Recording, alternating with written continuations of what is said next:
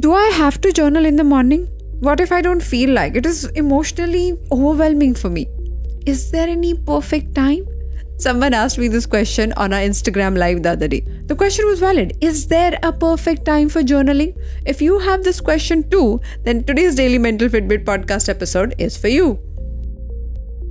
Hi there, I'm your host Aditi Surana, a high performance coach and the founder of India's first mental gym called APT.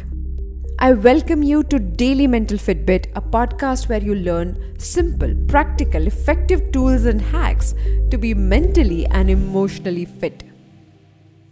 Around 20 years ago, in 1992, Julia Cameron's book, The Artist's Way, was published. In the book, she spoke about unleashing creativity through journaling. She named her technique the morning pages. She urged all the artists to start their morning before they go about their day, before they get occupied with capturing the stream of consciousness. She said it's not writing, it's not being creative about your writing, it's not even artistic.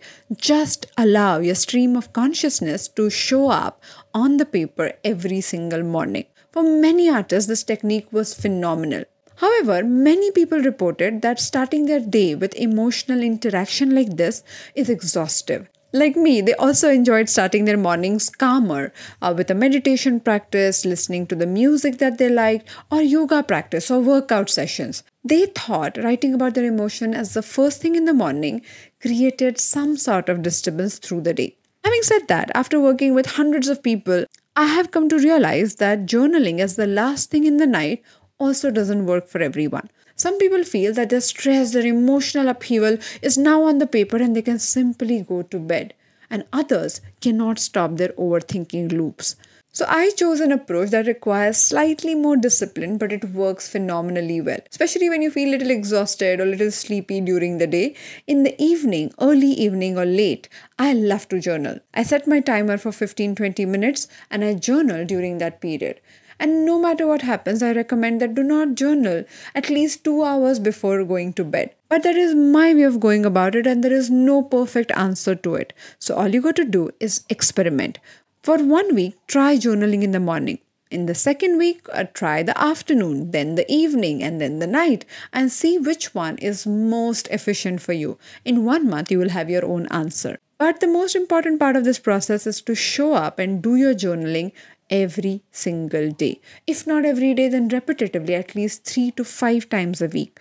When you do that, you actually start relying on this process and self-reflection, or as Patanjali calls it, swadhyay, begins to happen. So don't think much, pull out the journal and just get started. More such conversations on Daily Mental Fitbit to claim your mental fitness right away. Thank you so much for joining me today on Daily Mental Fitbit.